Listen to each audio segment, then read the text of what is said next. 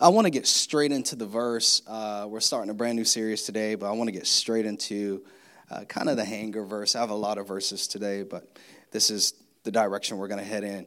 Mark chapter 12, it should be King James Version. It should be King James, and there's a reason for that. Can we change that? Can we change? That's fine. It's not your fault. We're going to do King James, but either way, I'll take it in this direction. Mia Moore is a brand new series, My Love. Are you excited about Mia Moore?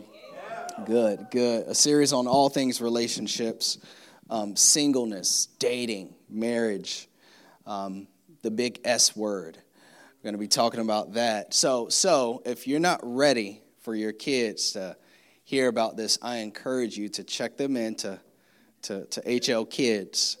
I think that you should allow them to sit in if they are of age, because if they're going to hear about sex, it should be from the church. It should be from the church and not the world. I was at the barbershop yesterday, and typically my barber, he's great at turning on some different kind of music when the pastor comes in. But I don't know, he must have been tired or something, and he had all these words edited playing. And I'm like, well, at least they're edited. But if my boy was really listening, he'd be able to figure out what they're talking about. So, I don't know, maybe he just forgot I was a pastor or something. It's all good. It doesn't matter. But I don't want the world teaching my kids about sex. We need to teach them what God says about sex, because God has their best interests. And so I want to encourage you with this. Not one weekend is purely devoted to marriage or dating or singleness.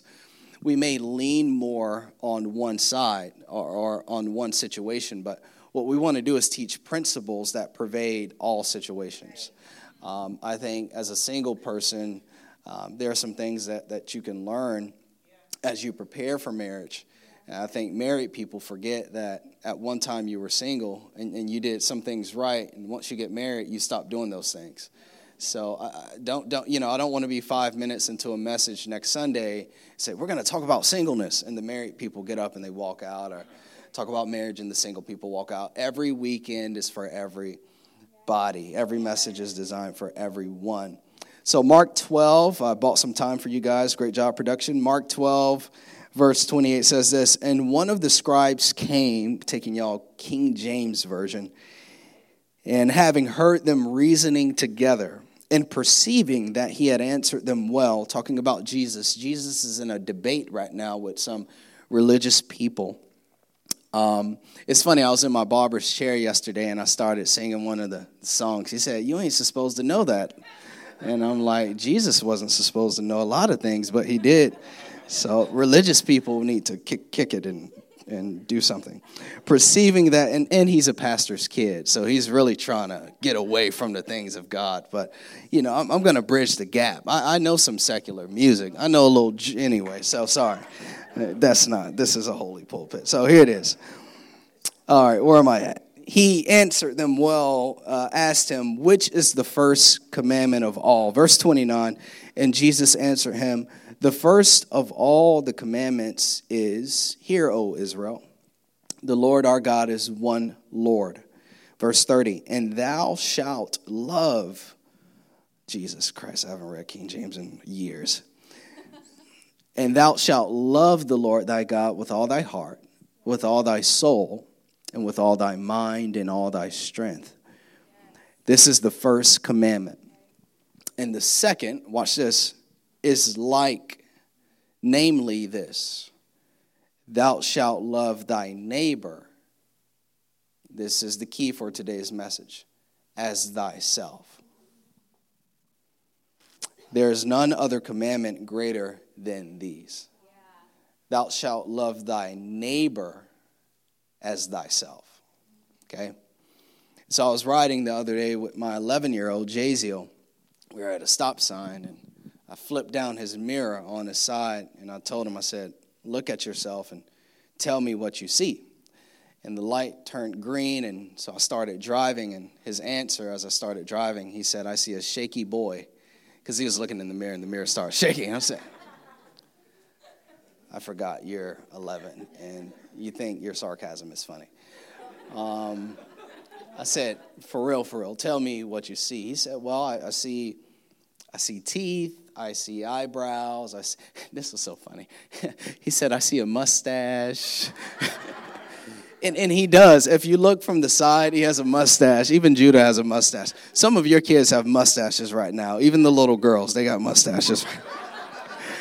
I'm feeling good about this series, so I might be a little messy. I was riding the other day thinking about doing a series called Messy Church. We're all messed up, lovers of God. Does anyone have it all together in here? Amen. Messy church. Put your hands together for a messy church. A real church.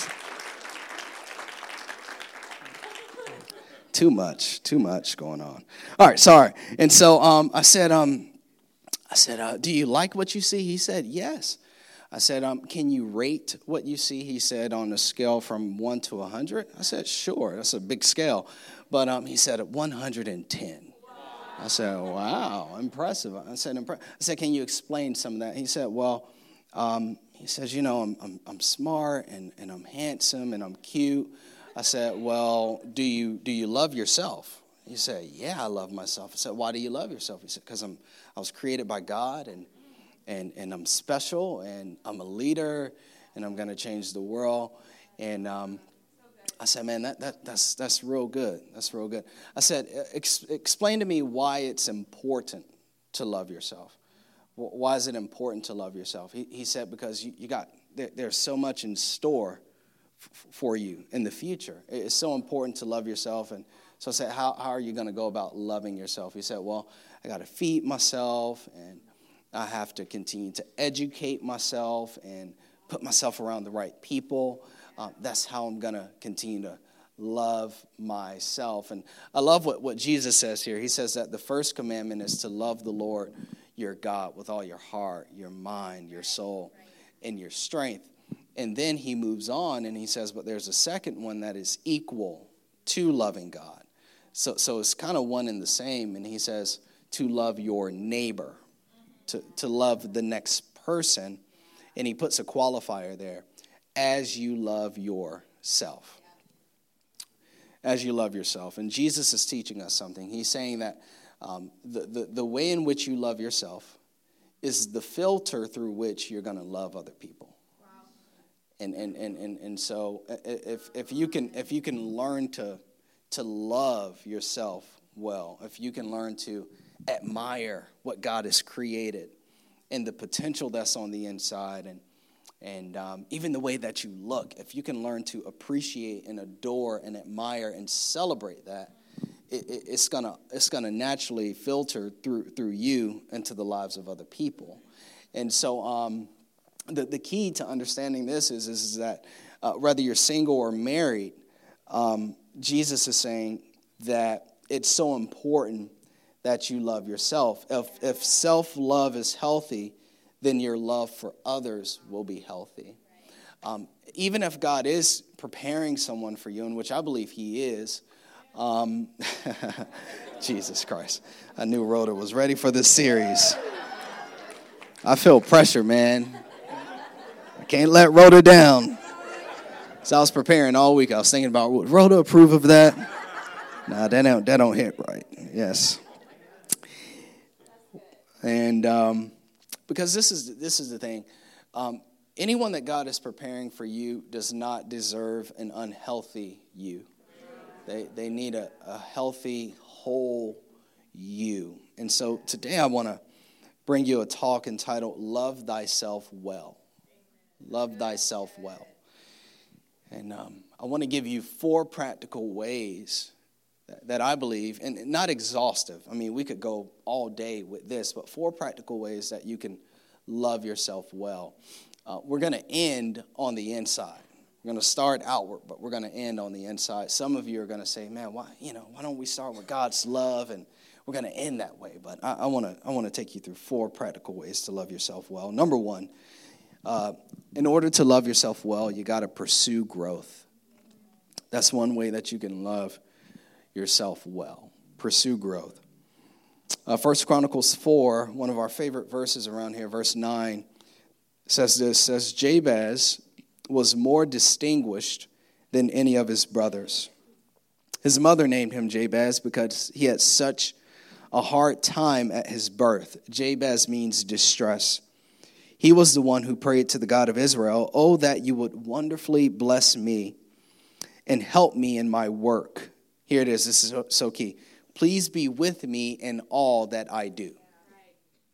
Please be with me in all that I do. As I pursue growth, as I pursue more, God, be with me in all that I do, and keep me from evil and disaster. And God granted him his request. Jabez had every reason to remain mediocre. He had every reason to own a life of pain. Whenever you would receive a name back in this time in Hebrew culture, your name was prophetic, and 9 times out of 10, that was going to be your experience in life. So his name means distress, but it also means pain.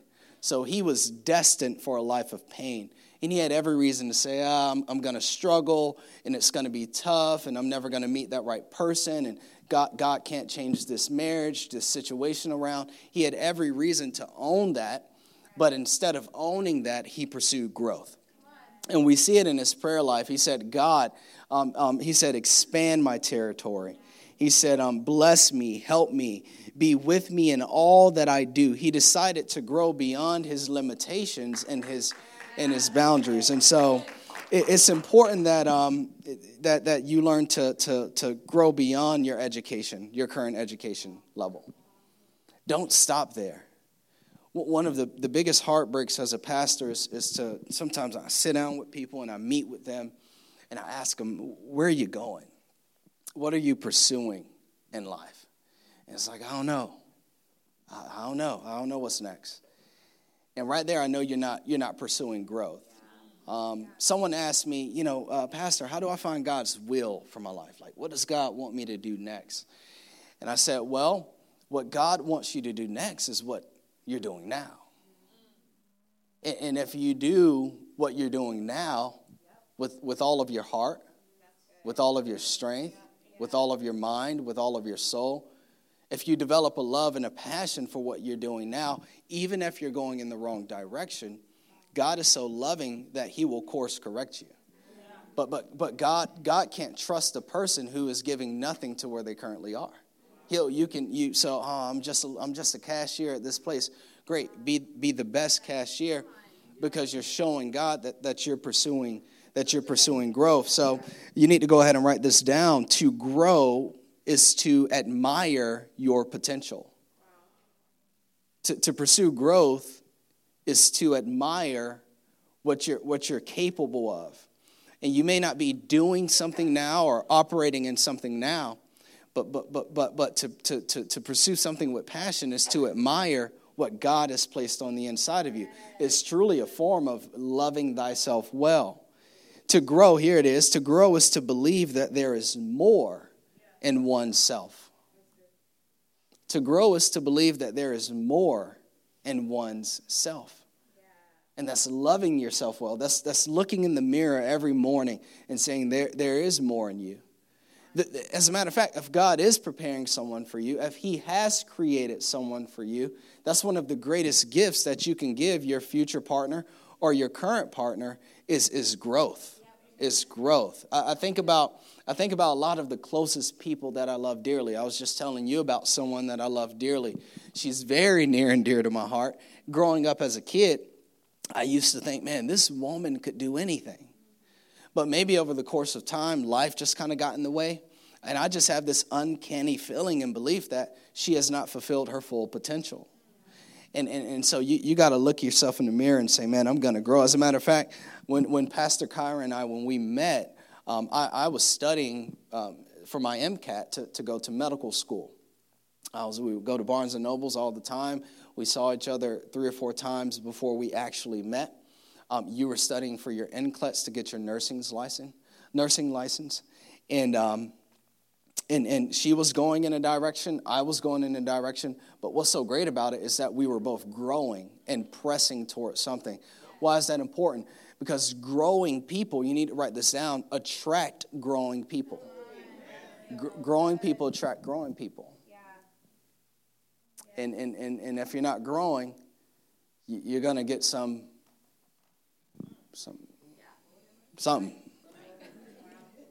You don't want something. You want something, someone. You don't want something. I'm getting used to my material right now. I'm trying to get comfortable with it. So just stuff off the top. You don't want something. You want something. There's a difference in what I'm saying. I can preach that. One lacks substance, something. It's missing letters. It has the potential to be something. That ain't even Bible, but it sounds so good. Oh boy. Sorry, something. But we connected in an atmosphere of growth. Number 2, the second way to love thyself well is to prioritize wise counsel. Prioritize wise counsel. Wisdom is applied knowledge that gets the best results. Wisdom, applied knowledge that gets the best results. I think way too many of us, we're making too many decisions on our own. And we're not that good. We don't know enough. And as Highlight has grown, more and more people reach out. And we're loving it because that's the fruit of maturity. Spiritual maturity is to actually stop before you take that job. You know, we've gotten recently a lot of people, hey, this is going to be a $10,000, $15,000 raise. Pastor, should I take the job? Sometimes it's yes, sometimes it's no. Is it going to take you away from your Sunday worship? Are you going to move an hour out? You're growing in this local church. I mean, God is blessing you. He's doing miracles. Your faith is growing. Is it going to take you an hour away and you're not going to want to drive to church on Sunday? Too many of us make decisions on our own. One of the greatest ways to love thyself well is to prioritize wise counsel. The Bible says this in Proverbs 19:20. It says, listen to advice and accept instruction that you may gain wisdom in the future. Listen to advice and accept instruction that you may gain wisdom in the future. We need mentors, advisors, counselors for every area of our lives. Your pastor doesn't know it all, so you need a financial advisor. Your spouse and your future spouse will thank you. Your pastor doesn't know it all, you need a health coach. You need a mental counselor. There's nothing demonic about mental counseling. The church for years, for centuries, has seen like, oh, you need counseling, that must be a demon. No, it ain't a demon. I'm just stressed out. I need someone to pop the top of my mind and help me get some clarity. You need mentors for every area of your life. Why is this important? Go ahead and jot this down. First comes wisdom, then comes wealth. This is so important. First comes wisdom, the know-how. A lot of people have the know. This is the information age, the technology age. We are overloaded with information. There's nothing that you don't have access to when it comes to information. So a lot of us have the know, but we don't have the how. And the Bible talks about knowing how to apply your knowledge, knowing how to make the right decisions. And then the wealth follows. And when I talk about wealth, I don't just mean money. I mean a wealth of joy. And I mean a wealth of peace. I mean a wealth of purpose. I mean a wealth of wisdom that's gonna really bear well in your future relationship and in your current relationship. As a matter of fact, as we were in the process of signing the lease and moving from Shady Grove Middle School to our new location, I reached out to 4 pastors, 3 of which are 10 years my senior as far as ministry experience. And they've made transitions from portable to permanent, and just asking. 3 of those guys, they were favorable. Yeah, do it, and it's going to be great, and blah, blah, blah. One guy, he gave very sound advice. It wasn't what I wanted to hear, but it was well-rounded. And what I did was I considered what all 3 of them said, and I asked the Holy Spirit, bring me clarity. should we pursue this? Why is this important? It's important because I am your pastor. I'm in a relationship with you. And so, number one, I don't want to make a decision and hey, guys, we're going to start this new location, and it all bottoms out, right? Number one, I don't want to look like a fool. I love myself, right? Number two, I want you to be taken care of. I don't want to give you false hope. I don't want you to give your friends and your family false hope. Hey, I know you're not going to come because we're in a middle school and that seems weird. But when you guys move to a building, we'll come. I don't want you to give your friends and your family false hope. We're in a relationship, so I care enough to seek wisdom and counsel because I love you and because I love me. One of the greatest gifts you can give your current relationship is wisdom. And you too. You married couples, you're trying to figure some things out. Guess what? The reason why there's tension, the reason why you're stuck is simply because you don't know what to do. So how can you pull in a third party who's going to be unbiased and who's going to give you sound counsel so that you can move forward? We're not that good. We have the know.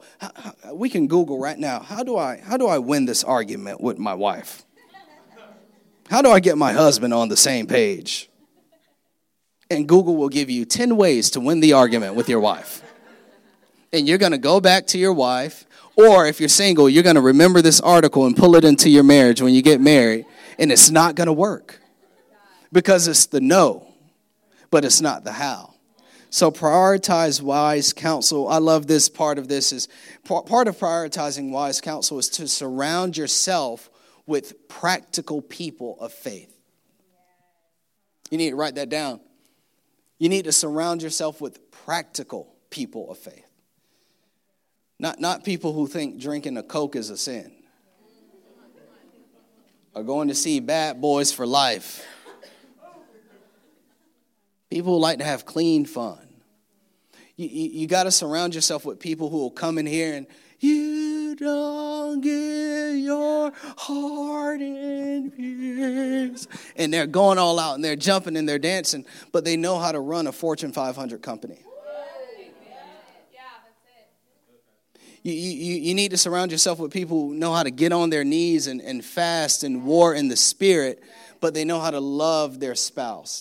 They're secure in their singleness. They're growing. They're going to school. They're pursuing their master's and their PhD. It's prioritizing wise counsel. It's getting in a light group. It's staying in a light group. And that's prioritizing. These people who you're currently forming relationships right now, they're going to be able to speak into your relationships in the future. Now you can clap that up. It's the power of the church. Number 3, third way to love thyself well is take care of your body. Here we go. Y'all ready? Strap on your seatbelts. I'm just warming you up for week 2 or week 3 when we talk about it. When it's 35 minutes straight. Just bam, bam, bam, bam, bam, bam. But it's going to be so freeing. It's going to be good. I can't wait. I don't know. We're also going to have a Q&A. We're going to create a platform for everyone to submit their questions about all things relationships. PK and I are not experts, but I think standing on the authority of God's word and going into 7 years of marriage, not too long, but we can help you guys out in that area. So here it is. Take care of your body. Psalm 139 says this: you made all the delicate inner parts of my body and knit me together in my mother's womb. This is King David. Thank you for making me so wonderfully complex. Your workmanship is marvelous. How well I know it. David had a great admiration for his body. He was very secure in who he was. He looked in the mirror and he said, man, boy, you handsome. You's a fine man. And what he did was he recognized how he looked as the work of God. He recognized himself as a masterpiece. He didn't say, well, my nose and my eyes and my cheeks and my hair. He didn't say all that. He was fully secure in who he was. Your body, your complexion, your hair type, your eye color, your height. It is all the work of God. God was very intentional. And Paul also goes on and he says about 1,000 years after David, he says that your body is the temple of the living God. So whenever you accept Jesus as Lord and Savior and you say, Lord, I give you my life, I give you my heart, the Bible is clear that the Spirit of God makes his home in your heart. And your body now becomes the temple of the living God. And so one of the reasons why it's important to take care of your body is, number one, go ahead and write this down, is because your body, your look, your outward appearance is meant to glorify God. I was leaving the other day for the grocery store. It's just a little grocery stop. And I don't know, my wife's in the bed. She's hanging out, watching a show or something. And she either heard or smelled the scent of cologne. I did one little quick spray, you know. And I got on sweats and you know, my shoes all ashy from the building. You know, obviously I'm not dressing up. But she's, where you going? Where you going? Going to the grocery store, but I carry a few identities at once. I'm a child of God. I am married, so I want to represent you well. I'm a son. I'm a pastor. Like, you can't just go anywhere any kind of way. Come on, Memo. We just be, put on my hoodie. You can't just go anywhere any kind of way because you never know who you're going to run into. You might be in the checkout line in the grocery aisle for my singles. And you might look up and see someone dressed to the nines. And they could be single as single can get. And that could be your person. That could be God's person for you. But God's like, I put them there. I put them there in the right time. They're right there. But you're looking crazy. So they go see you and be like, what in the world was that? And I know it's funny, but on a serious note, that's why I say you gotta learn to make space on your face. Christians be walking around everywhere like they sucking on lemons all day. Just, what is wrong? Are you okay? Just put a smile on your face. You're more approachable when you smile. Take care of your body. Exercise and diet and sleep is so important. You feel better. You're more confident. Repeat this after me. Ladies, say, I'm pretty. Come on, ladies, say it loud. I'm pretty. I'm beautiful. I'm gorgeous. Men say I'm handsome. Oh, I love it. I love it. My man. And this is the thing. The goal isn't to, here it is. You need to catch this. This is a revelation for someone because y'all are on social media way too much. The goal isn't to look like someone else. You get on that thing, you get on that magnifying glass, and it gets you in trouble. Oh, look at her, look at her, you know. You get on there, and it's like, well, look at me. And no, the goal is not to look like or be like or have what someone else has. This is the key. This is what David was able to tap into. The goal is to optimize what you have and who you are. That's good, Jared. So check this, because you know there's something out there about having all the right bells and whistles, your body and all that. Look, if when you work out and when you diet, you slim down, that's fine. Optimize your body. Your body. Why is this important? It's important because God has created people who are purely attracted to you. You don't want people who are not attracted to you. Because it may start off as, oh, they talk well. We have deep talks, philosophical talks. Oh, they make great company. They make me laugh. They make me smile. And then you get into that relationship years in, and it's like we're disconnected. Well, the issue is that they were never really physically attracted to you. Go ahead and write this down. Physical attraction is a real thing. It's a real thing. You got to check that box. I'll tell you why. If it wasn't a real thing, God wouldn't have put it in his word. Song of Solomon, chapter 4, verse 1 through 7 says this. You're so beautiful. Do we have that verse? Song of Solomon. There it is. It says this. You're so beautiful, my darling. This is Solomon. I mean, I love this. Here it is. You're so beautiful, my darling. So beautiful.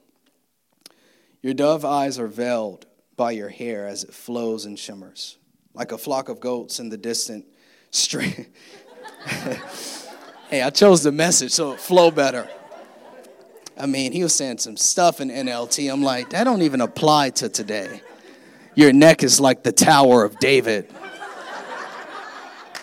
Brother, that's your dad. Why would you talk about your girl's neck like your dad's tower? All right, Solomon. Okay. But it was dialect. It's day. All right. It says this here, like a flock of goats in the distance streaming down the hillside. I think y'all laughing because y'all uncomfortable. This is church. I told you, two things that get your butt tight is money and this stuff. Dang, we're talking about sex in church. You just tighten up. No, we're here it is. Your smile is generous and full, expressive, strong and clean. Your lips are jewel red, your mouth elegant and inviting. Your veiled cheeks soft and radiant. The smooth, I think it's lithe, whatever, lines of your neck command notice. See, there's that Tower of David. All heads turn in awe and admiration. Here it is. Your breasts are like fawns, twins of a gazelle, grazing among the first spring flowers. The sweet, fragrant curves of your body, the soft, spiced contours of your flesh invite me and I come.